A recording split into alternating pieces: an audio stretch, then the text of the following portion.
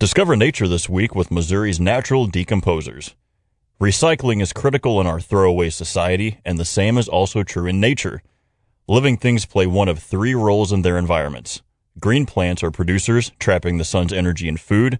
Most mammals are consumers, like water fleas, snails, tadpoles, and beavers found in pond ecosystems, meaning they eat the food provided by green plants. And the third role, and one most overlooked, is that of the decomposers, or nature's recycling centers.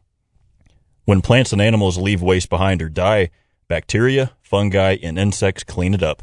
These special organisms are called decomposers, which eat dead plants and animals.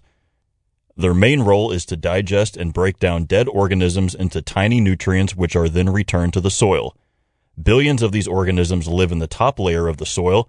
Fungi and bacteria begin to break down leaves even before they fall, and after the leaves do reach the ground, other bacteria and fungi feast on leaf tissue. Then earthworms and other invertebrates feed on bacteria and fungi. Without them, dead plants and animals would pile up all around us because the chemicals needed for life would not be available. The storehouse of carbon dioxide, essential for the growth of plants, would be bankrupt. So, just like our recycling centers are essential to us, decomposers are essential to the earth. More information about Missouri's natural decomposers can be found online at mdc.mo.gov. This is Josh Hartwig with the Missouri Department of Conservation, hoping you discover nature and take advantage of Missouri's year-long outdoor opportunities.